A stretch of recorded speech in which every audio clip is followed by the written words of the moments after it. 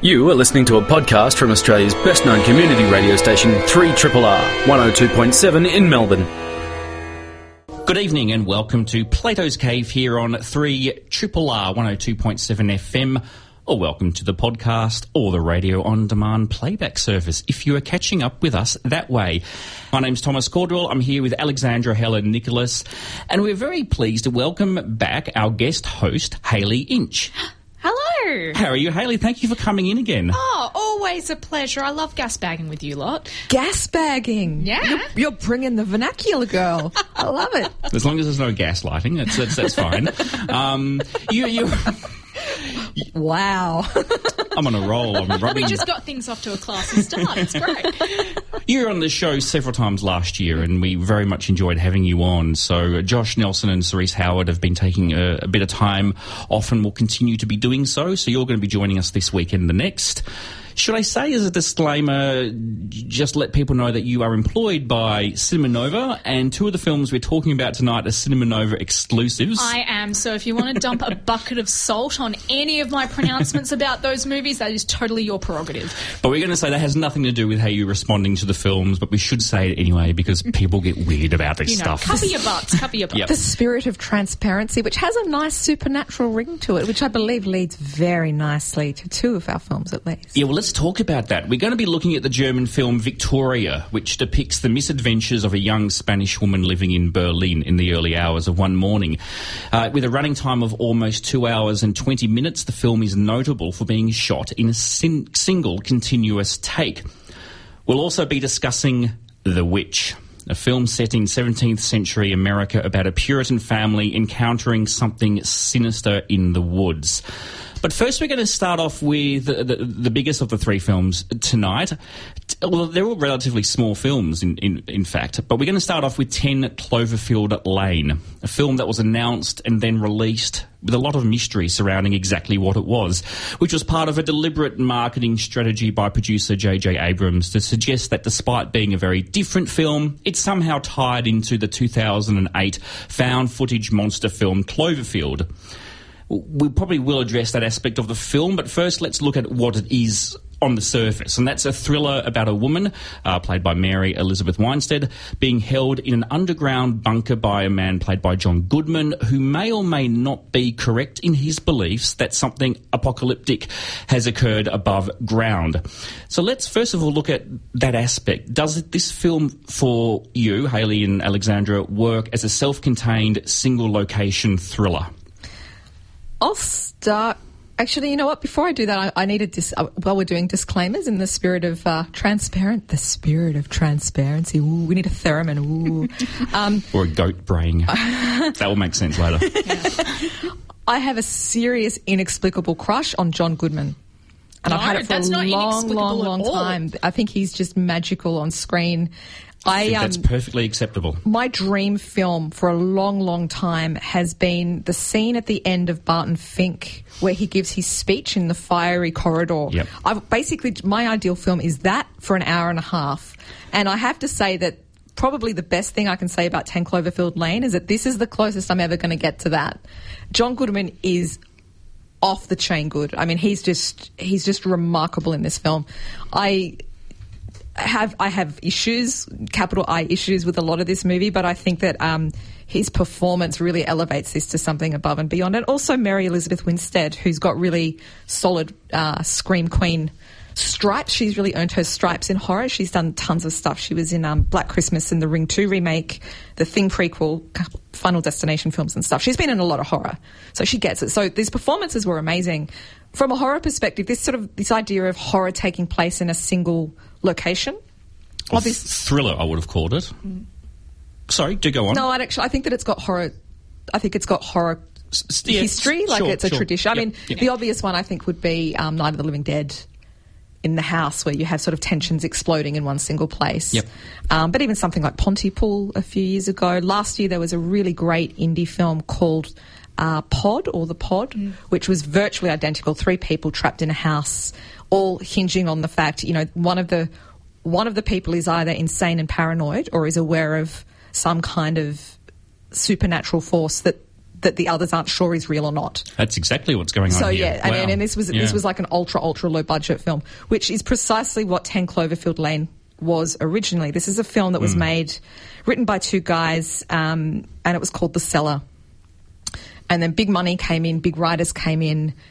And I think that my problem with this film is that you feel it very clearly, is that they tacked on the Cloverfield brand, staple gunned a random branded ending to the last 20 minutes and labelled it Cloverfield. And I think that the first 2/3 of this film are really interesting.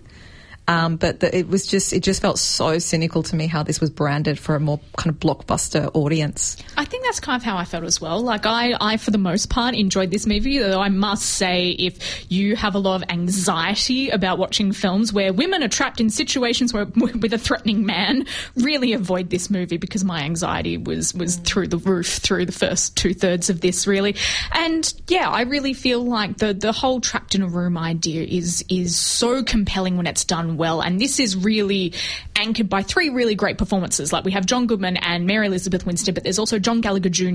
who is brilliant. He plays the boyfriend character in Short Term 12, if you've seen that film, and all three of them are just so anchored into their characters and know what their characters mean. And, you know, I really enjoy the fact that particularly Mary Elizabeth Winstead, she's not an idiot. She's not the damsel in distress. Like, her whole character is about, okay, I'm in this situation, I need to find out where my boundaries are, I need to find out how I can keep myself safe, and I need to know how I can get out. And she does this so intelligently that when this twist does come at the end, it's this horrible push-me-pull-you of just, why couldn't have they just continued on with what they were doing? Or if this was where they were going to end up all along, why wasn't the entire movie that? She turns into quote-unquote plucky final girl, which I think her character was far deeper than that to start with. It really felt like it just opted to a genre type at the end. Yeah, I mean, I feel like I'm being really negative about this film. I did really, really, really like the start bit, and I wrote a book on found footage horror film. I've done a lot of work on the original Cloverfield, so I was fascinated watching the film, not knowing which direction it was going and wondering how does this tie into Cloverfield? Because the original film, not one of my favourite films, but I think the Matt Reeves film, and I think he's an executive producer. Yeah, they're all he's involved. Yeah. Reeves did something really clever with that film, and that it's very, very tied into that kind of post 9/11 anxiety. I mean, that's what Cloverfield is about. It's literally shots of New York falling apart and people running around with handheld cameras. It's impossible to watch Cloverfield and not think of 9/11. So when I was watching this movie, I kept thinking, what is it doing? How is it tying into the zeitgeist in the same way that the original one did? And I was really interested in this dynamic between these three characters, because all I could think of, so John Goodman's character is very much a kind of doomsday prepper. Made monstrous or ambiguously monstrous. Maybe monstrous, maybe not. We're not quite sure until the end of the film. The film really plays with that ambiguity. We don't know how okay he's going to be about it all. Yeah. And there's something, just watching it, and obviously the film was written before the rise of Donald Trump, but the kind of mania that we see coming out around Trump, this kind of really vicious, explicit hatred and paranoia, and the whole US election campaign is it's just apocalyptic paranoia. So I was fascinated watching this, thinking that that's where it was going. I don't know, like I said, I don't think the timing syncs up. I think that the film was probably written before this stuff came into play. But watching it now, I found that really interesting. And that's what I was really thinking it was doing. It was kind of teasing out this kind of apocalyptic imagination. That mood is there in America. Like, I don't think it's a coincidence that these characters are now popping up in film at the same time as Trump's popularity. I totally agree with that. But I feel that the end undid that. Yes, I do agree with you. I think the end somewhat betrays what they're doing with that in a way that's kind of frustrating. And I do also agree with you that the whole retitling this film and adding this content and tying it into the first Cloverfield film, which I adored, I really love that film, it does feel cynical and unnecessary. Having said all that, I loved how bonkers this film goes. I mean, I think the best stuff is the stuff that's contained, and the way the contained stuff kind of has its climax. But then I really enjoyed the added-on climax as well, that happens beyond what the original story was going to be, because it's so bonkers and berserk and unpredictable and didn't see it coming. I agree with you that it somewhat betrays a lot of what the film is setting up beforehand, but as a roller coaster ride, I went along with it and came out really exhilarated. I think that's a super interesting point, because I'm one of the few defenders of From Dusk Till Dawn. And I love how that film just jumps the shark at the end. It just goes somewhere completely... That's a fairly loved film, isn't it? Yeah. Up and down. Okay. Up and down. It's got its haters. But I love that twist in that. Yeah. And in a way, I think it's an interesting parallel to this film, because...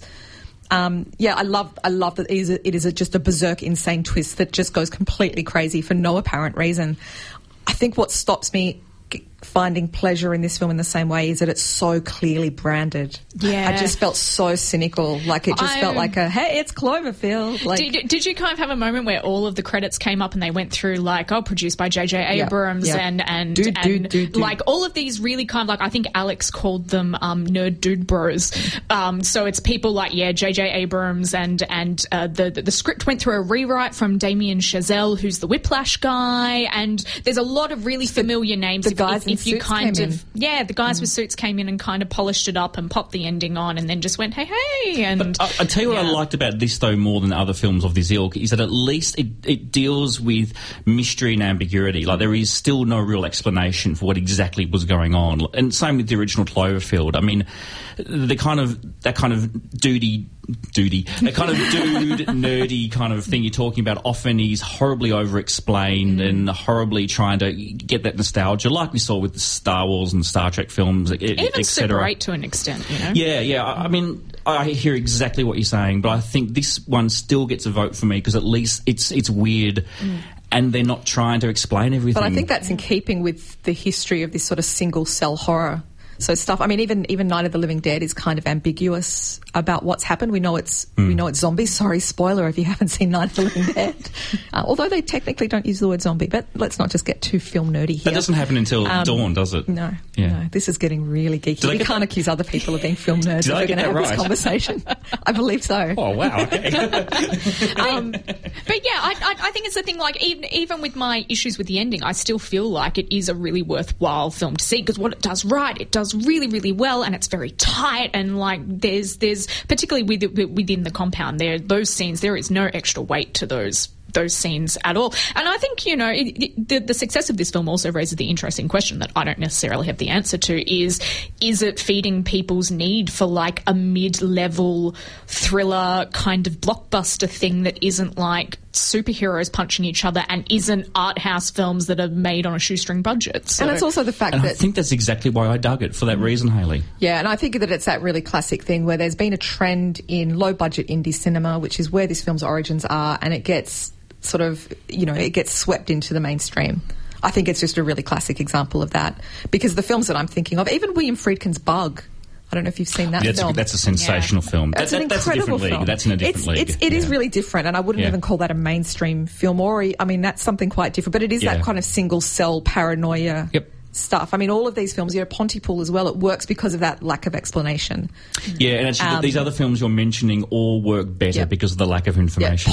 Pod last year as well was exactly the same. That question of is this person crazy? It's very low budget, and I would have. Part of me wishes that I could see that I walked out on the last third of this film, and part of me wishes that this was the seller, that this was this little indie film. But the thing is, if it was a little indie film, chances are we would have missed it. Yep. None of us would be having this conversation, and they may not have got John Goodman in the cast. And I would never have had my Barton Fink speech in the Flaming Corridor moment. Barton Fink is honestly one of my all-time favourite films. Barton Fink. So I'm with you. Barton Fink. Simpsons reference, good. Quality radio. That sequence you're describing is astonishing in Barton Fink. And what I even scribbled down, I love the way 10 Cloverfield Lane uses Goodman's physicality. His bulk. The sheer size of him is often he's remarkable. a comedic figure, and in this, there really is that sinister use. And just, there's a scene where he shaves. You see, he's got a beard in one scene, and another scene he doesn't. And that is used in the film so effectively to give you the absolute creeps. I'm really interested in this idea of softness, of male softness, because the 80s you had that whole masculine hard body thing, and John Goodman fits into that in a really interesting way, because he's soft, but at the same, I mean, the Coens know how to use John Goodman's bulk. Yeah, that's whenever they work with him, that's one thing that they get. He's not. So many directors reduce him to this soft character without complexity. And that's just the opposite of this film. 3RRR. We're going to talk about the film Victoria now. It's the latest film to make the claim that it was shot in a single take without any edits or camera breaks. And as far as I can tell, I think that is indeed the case. It's a remarkable achievement. It follows a young Spanish woman named Victoria who has recently moved to Berlin, who upon leaving a dance club one night starts to hang out with 4 young German men who are very proud to be the real deal, real Berliners, they repeatedly tell her. As the film unfolds in real time, Victoria ends up getting caught up in a situation involving the Berliners that becomes increasingly dangerous and tragic. What do you think, Hayley and Alex? Did this film work for you? What do you think about this single take technique, or is it just a gimmick? Was it necessary or not? Well, I kind of think, I've read a couple of interviews with the director, Sebastian Schipper, who you may recognise from he's a German actor who kicked around a bit in the late 90s and early 2000s. He was in Run Lola Run. Apparently played one of the main characters in that, so there you go. He seemed to be very adamant that once he kind of came up with this idea that the single shot was the only way to actually express the story that he wanted to tell, which was basically building up this tension with this situation where you think you're kind of in this kind of like film about a romantic hookup, and then all of a sudden gangsters appear, and then all of a sudden a bank heist is going to happen, and it all just kind of escalates into this kind of huge almost maelstrom of incident and event. And the fact that it was all filmed within, like 4 or so blocks of Berlin at, 5 a.m. in the morning, it is very impressive on a technical standpoint. But the kind of thing I always come back to with these films that are purportedly taken in one take, it's kind of like, oh, okay, this is technically impressive. Do I want to watch this again? Will I want to come back and revisit this film? Because, Birdman purportedly done in one take, or at least with a couple of really, really sneaky edits to make it look like it was one take. That was fun the first time I watched it. Never really felt the need to revisit it. And I must admit, even though Victoria, I think, is a much better film than Birdman, and is definitely, it's very obviously all done in one take. There's no trickery involved here at all. I do kind of come back on, well, that was a really exciting watch, to watch once. I don't really feel like I'm going to need to come back to it at any point. I just want to quickly defend Birdman as I'm probably in Josh's absence. It was my favourite film from last year. I know I'm on my own, but Birdman didn't pretend to be one continuous shot. It had that aesthetic of being one continuous shot, but there are so many impossible things that happened. It was an aesthetic that was being adopted as opposed to a aren't we being clever doing this in one take? Small point, but I wanted to make it. Of course. But Victoria, and I love long takes, and I still think the best use of the long uninterrupted take is still A Touch of Evil, because it's all about creating tension, holding you in that moment in time. You see the bomb being placed under the car, and then for that entire sequence, you're waiting for something to happen. It's an incredible technique to create tension. In terms of contemporary films, I think Children of Men did some extraordinary things with, again, faked long takes, though those scenes were heavily constructed, but it had the aesthetic of being done all at once. So I guess that's the idea here, trying to create that incredible tension of no camera edits. But and I've heard very different opinions about this film as well, but there is stretches of this film where I was sitting there thinking, I'm just watching people getting from A to B. I wish they'd just put in an edit here and cut this film down to 90 minutes, because I would have liked a series of long takes as opposed to one gigantic long take. There were stretches of this film where I was really sort of starting to twiddle my thumbs. Having said that, I did sort of overall enjoy it. Like, I do think it's a good film. I had trouble with the plausibility, though, of some of the characters. It's interesting to hear that the director said he wanted to create the idea of it being maybe a romantic encounter one night that then gets dark, because from the word go, to me, it was very obvious these 4 German guys who seem nice enough were obviously involved in something a bit dodgy. And I did really struggle to believe that this woman would just randomly start hanging out with these 4 guys who are clearly trying to steal the car the first time she meets them. There is a scene later on where we realise that, she's come to Berlin because a major part of her life has collapsed in a heap, so maybe there is a sense of recklessness going on. But I don't know, maybe I needed that information earlier to sort of go along with her actions and continually being involved with these guys who just obviously seemed like they were up to no good. I'm going to start somewhere a little bit sort of, I guess, indirectly related. I think one of the most interesting and one of the most important film editors, sound editors in film, is a guy called Walter Murch, who wrote a book called In the Blink of an Eye. And his argument in that book, it's essential reading if you've got any kind of interest in film, but one of the things that he argues is that film editing works because it replicates the blink of the eye. We blink 20 to 30 seconds times a minute. We're used to seeing the world cut like that. So when films like this, when we have this long take or single take film, it's deliberately working against a kind of biological imperative that we have through that eye blink that traditional cinema replicates. And I think coming from such a radical point, single take films have real potency for politics, and I don't mean just political genre films, but I think that they can do some really powerful, really, really interesting things. We see that in Rope, which of course wasn't one single take because they didn't have the technology. It's impossible to do it. But Hitchcock did his best, and it was one of Hitchcock's least favourite of his own films, but I think that he got into the queerness, and I mean that in a lot of different ways, of that particular adaptation of that kind of Leopold and Loeb story. I think there's a lot going on there.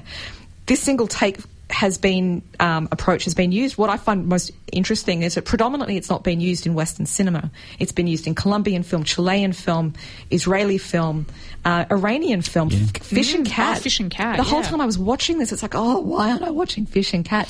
These films aren't capital P political, but I think that they understand the power in doing the single take.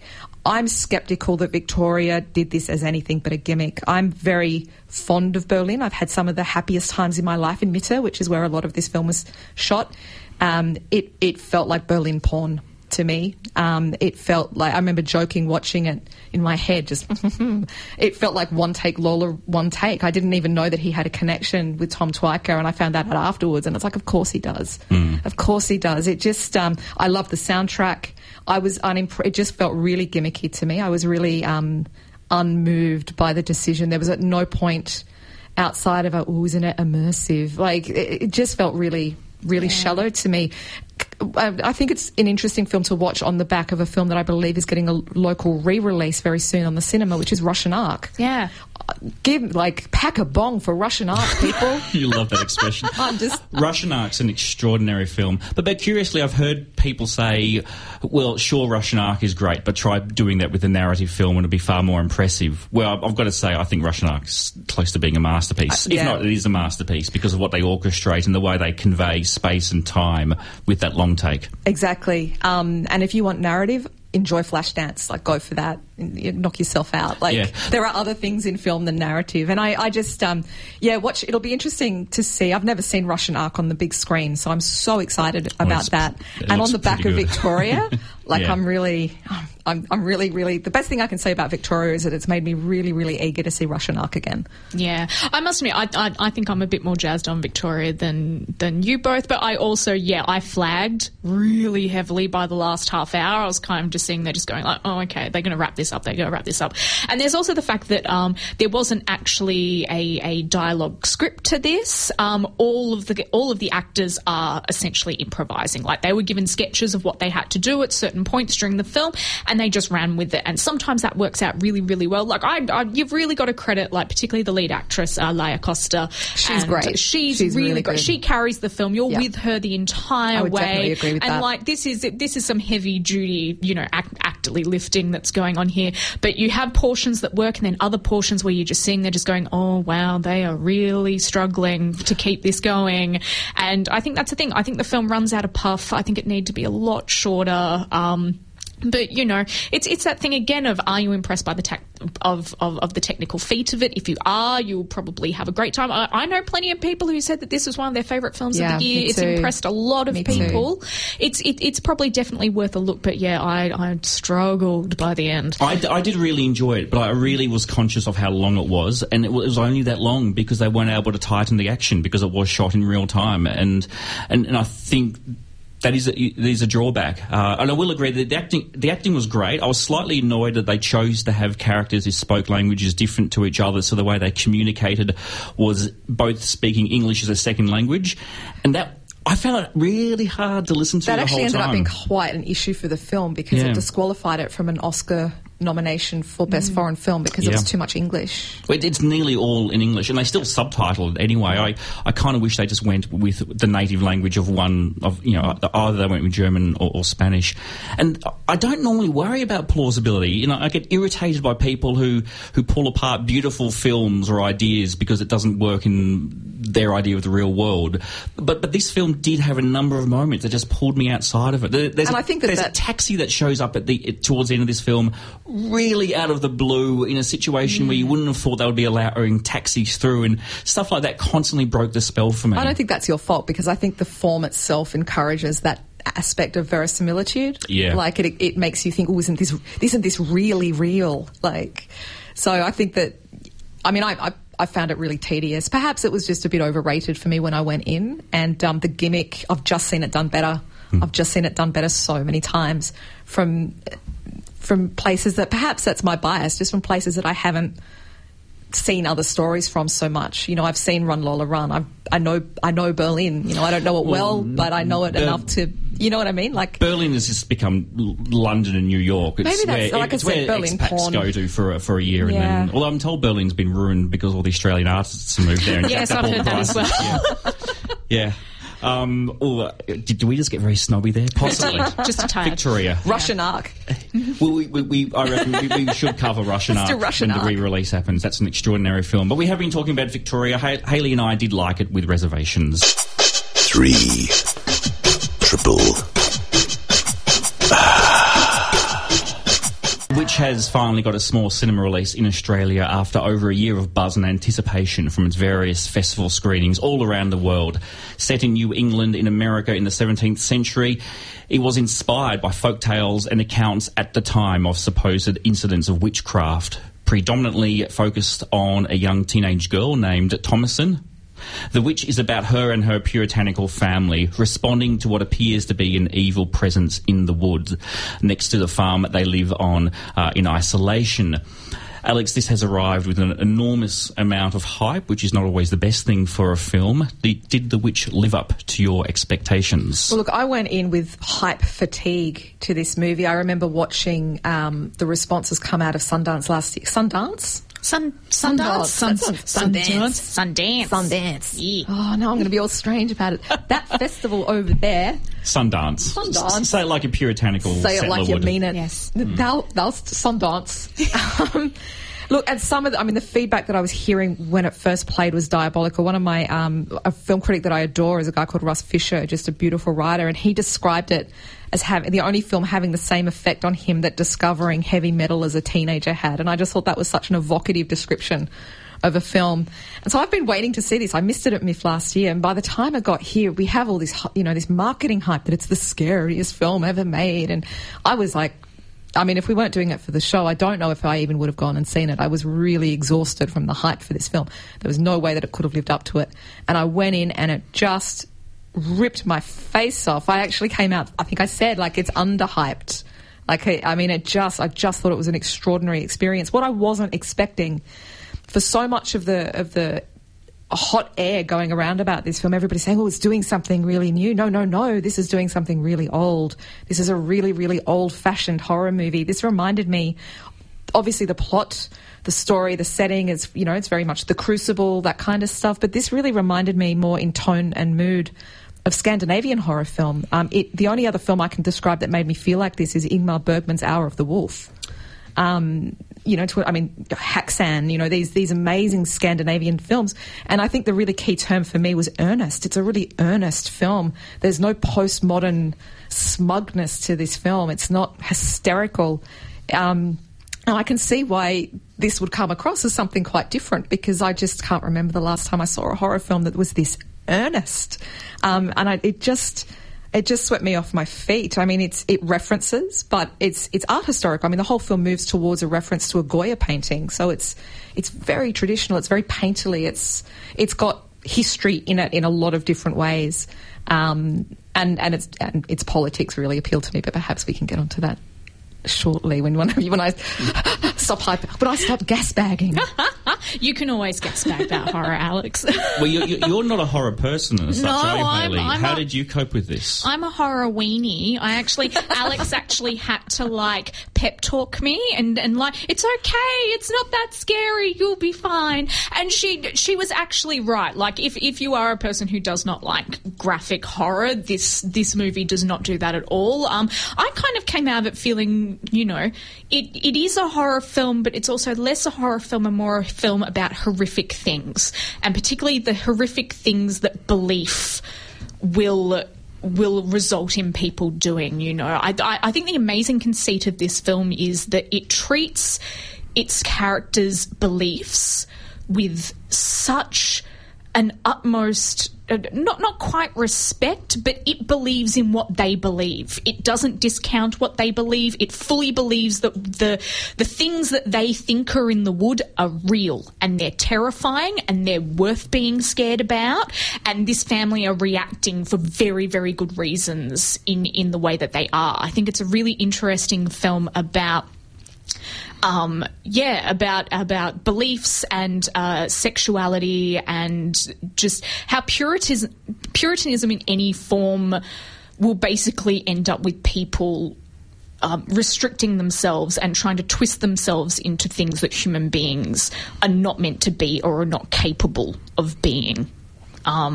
This is one of those films where I think it's a sensational film objectively, but I didn't feel it in the end. It kind of lost me a little bit, and I think it was maybe to do with some of the overhype. Maybe I saw it when I was a little bit tired, and also for some really superficial personal reasons, which I might just throw out there, just, I don't know, for the sake of acknowledging them before I talk about properly why this is a very good film. I struggle with ye olde dialogue and that kind of Royal Shakespeare type acting, and the adult characters in this film just annoyed me. Both the kind of, I'm a crazy mother and I am the father, statesman, ye olde children, I have a beard, all that kind of thing. I struggled with. That's just an issue I have. And Thou does not like delicious things, Thomas. Yeah. No. Oh, that scene was fantastic. I love the goat in this film. I love Phillip. the children. Yeah. I mean, this the kids are amazing. Anya Taylor-Joy, who is the lead, is a revelation. She's extraordinarily good. The boy who plays Caleb is incredibly good. Harvey Scrimshaw, which is also a fabulous name. That's a fun name to say. And the two younger kids who play the twins just nail that kind of creepy young child thing. And like a lot of what you said, this film really goes with its own mythology. It is giving voice and form to all the myths about witchcraft and where they came from at this time. And it was all heavily to do with fears and anxieties about young girls coming into womanhood. And that's those links are quite explicitly stated. And all this stuff that Paul Thomason is falsely accused of sort of manifests in reality. And I love the way the film went with that. You were touching on this, Alex, that for almost 2 decades now, horror has become so self-reflexive and postmodern and just a little bit, very fond of drawing attention to itself. And I think we are starting to see a new form of horror that's going back to more traditional horror that is acknowledging these social issues but running with it without making any overt statement. And I think The Babadook does it in its own way. I think It Follows does it in its own ways. It's revelling in some of these ideas, especially to do with anxieties around sexuality. And it's not giving us a lecture or a sermon on it. It's just going with it, and that gives us enormous amount of material to take away and digest. And The Witch certainly delivered that. I've been more excited talking about this film than I was actually seeing it, to the point that I'm sitting here saying I was a bit disappointed by it, but I cannot wait to go and see it again, because I suspect the second time I see it, it might blow my mind then. Yeah, I think it's another film like every single film we've talked about tonight, where the ending is it's going to leave you either way. I think I kind of expected it to be a bit more extreme than what it was, particularly because, the director David Eggers, he did these years of research into all of these primary materials based around the Puritan era in America, and look, the Puritan Puritans thought some wacky shit, particularly about the occult. And a lot of that dialogue is lifted straight from that research. Yeah, a lot of the dialogue is direct quotations. And so I was kind of expecting it to be a bit more all out than it was. I was also expecting, considering what I'd read previously, there's a lot of people who have it in for this film in terms of how it's portraying female sexuality. A lot of people just saying it's this horrible regressive thing where, you know, women are conflated with the devil and that sort of thing. And honestly, I find that argument just... Look, you can have that argument. You can find stuff in the film to back you up, but it's very boring. But people said that also about It Follows. You know, It Follows is just demonising sex again, or The Babadook is just you're just creating the monstrous feminine again. I think these films... I've already said my piece, yeah. I've written an article precisely on this for Overland. Can I give that a plug? It hasn't been published yet, but it's Your going to work come on out. Overland is sensational. Go ahead. Thank you. It hasn't been published yet, but it's coming out. But it's precisely on this, and I think the monstrous feminine it was a really important moment in 90s feminist film theory. It is not the mid-90s. Let's let go of it. Let's keep extending these ideas. And Barbara Creed is a remarkable feminist film theorist. I'm sure that she would encourage the continuation of her work rather than us just beating that same drum over and over and over again for 20 years. Let it go. Let's keep moving. What I thought this film did that was so important, like I rally very strongly against precisely that argument, because what I think this film does is something it's not a political film. You don't go and see this because you want to see a radical feminist film, and I really hate labels that are simplistic like that. I don't call this a capital F feminist film because I just think that defeats the purpose and it shuts down discourse rather than opens it up. What I really liked about this film is that it shows different women of different ages adopting the characteristics of the monstrous feminine for different reasons. We see a young girl playing a witch. We see an adolescent girl playing a witch. We see sexy young women playing a witch. We see an old woman playing a witch. We see the mother associated with this image of the witch. We have a diversity of witchiness in this film. And the reasons why these persona are adopted are very different. And sometimes they're to condemn women, sometimes it's to liberate women. And I love this diversity. I think it's radical. I think that embracing your own monstrosity from a feminist film perspective can have radical potential. And I think that film criticism has really downplayed that. I think it's played it really straight, like any image. I mean, The Babadook's a classic example. Like, to me, dismissing that as a kind of regressive, monstrous feminine, it just completely ignores why that film is so important about the struggles of women right on, with sister. children. There's also the danger of turning film into just being a series of political statements. Just didactic. Rather exactly. than art that explores these ideas. Yes. I mean, again, it can be both. It can do lots of things. Yeah, Babadook, It Follows, and The Witch, I think, are all three films that are giving form to cultural anxiety so we can have that conversation. The fact that it's not explicitly making any statement isn't the strength of all these to me, this film is really important because it has a diversity of witches. Is the short version of my little rant that I just gave. I mean, I think that it's commendable for that. Yes. And honestly, at the end of the day, if you take anything out of The Witch, it's that Satanism, pretty good deal. Butter me up, Satan. I'm ready. Yeah, I think I'm with you on that. Thomas, are you going to join our coven? I was a bit like Hayley, where I was a bit let down by the ending as well. I was expecting more, but I think that has a lot more to do with the baggage and expectations I brought to the film. The more I think about it, the more I'm like, yeah, this is an alternative that I think should be embraced. Are you talking about Satanism? Yeah, definitely. Right. Yeah, definitely. The film was actually recommended by the Satanist Church in America. They said it was a wonderfully positive Satanist film, and they encouraged all of their congregations to see it. So Satanism has been getting a bad rap for a while in cinema. It's converted us to our dark lord, hasn't it? Indeed. I'm ready to be selling out my soul for dairy products any moment now. I don't know what to do though now. I don't think Plato's Caves ever quite ended with all of us selling our soul to Satan on air before. Am I correct? This is a first. Yeah, this is live radio, people. This episode pre-recorded podcast. Plato's Cave has gone horribly wrong. Not today, Satan. Not today. We've been talking about 10 Cloverfield Lane. That is on general release through Paramount Pictures. Victoria is screening exclusively at Cinema Nova through Madman Entertainment. And The Witch is screening exclusively at Cinema Nova through Universal Pictures. You've been listening to myself, Thomas Cordwell, with Alexandra Helen Nicholas and our guest host, Hayley Inch. The three of us will all be back next week, hopefully, if we haven't ascended or descended. Damned for all time. You have been listening to a podcast from Australia's best-known community radio station, 3RRR, 102.7 in Melbourne. For more podcasts, information about upcoming events and our live stream, please visit our website at rrr.org.au.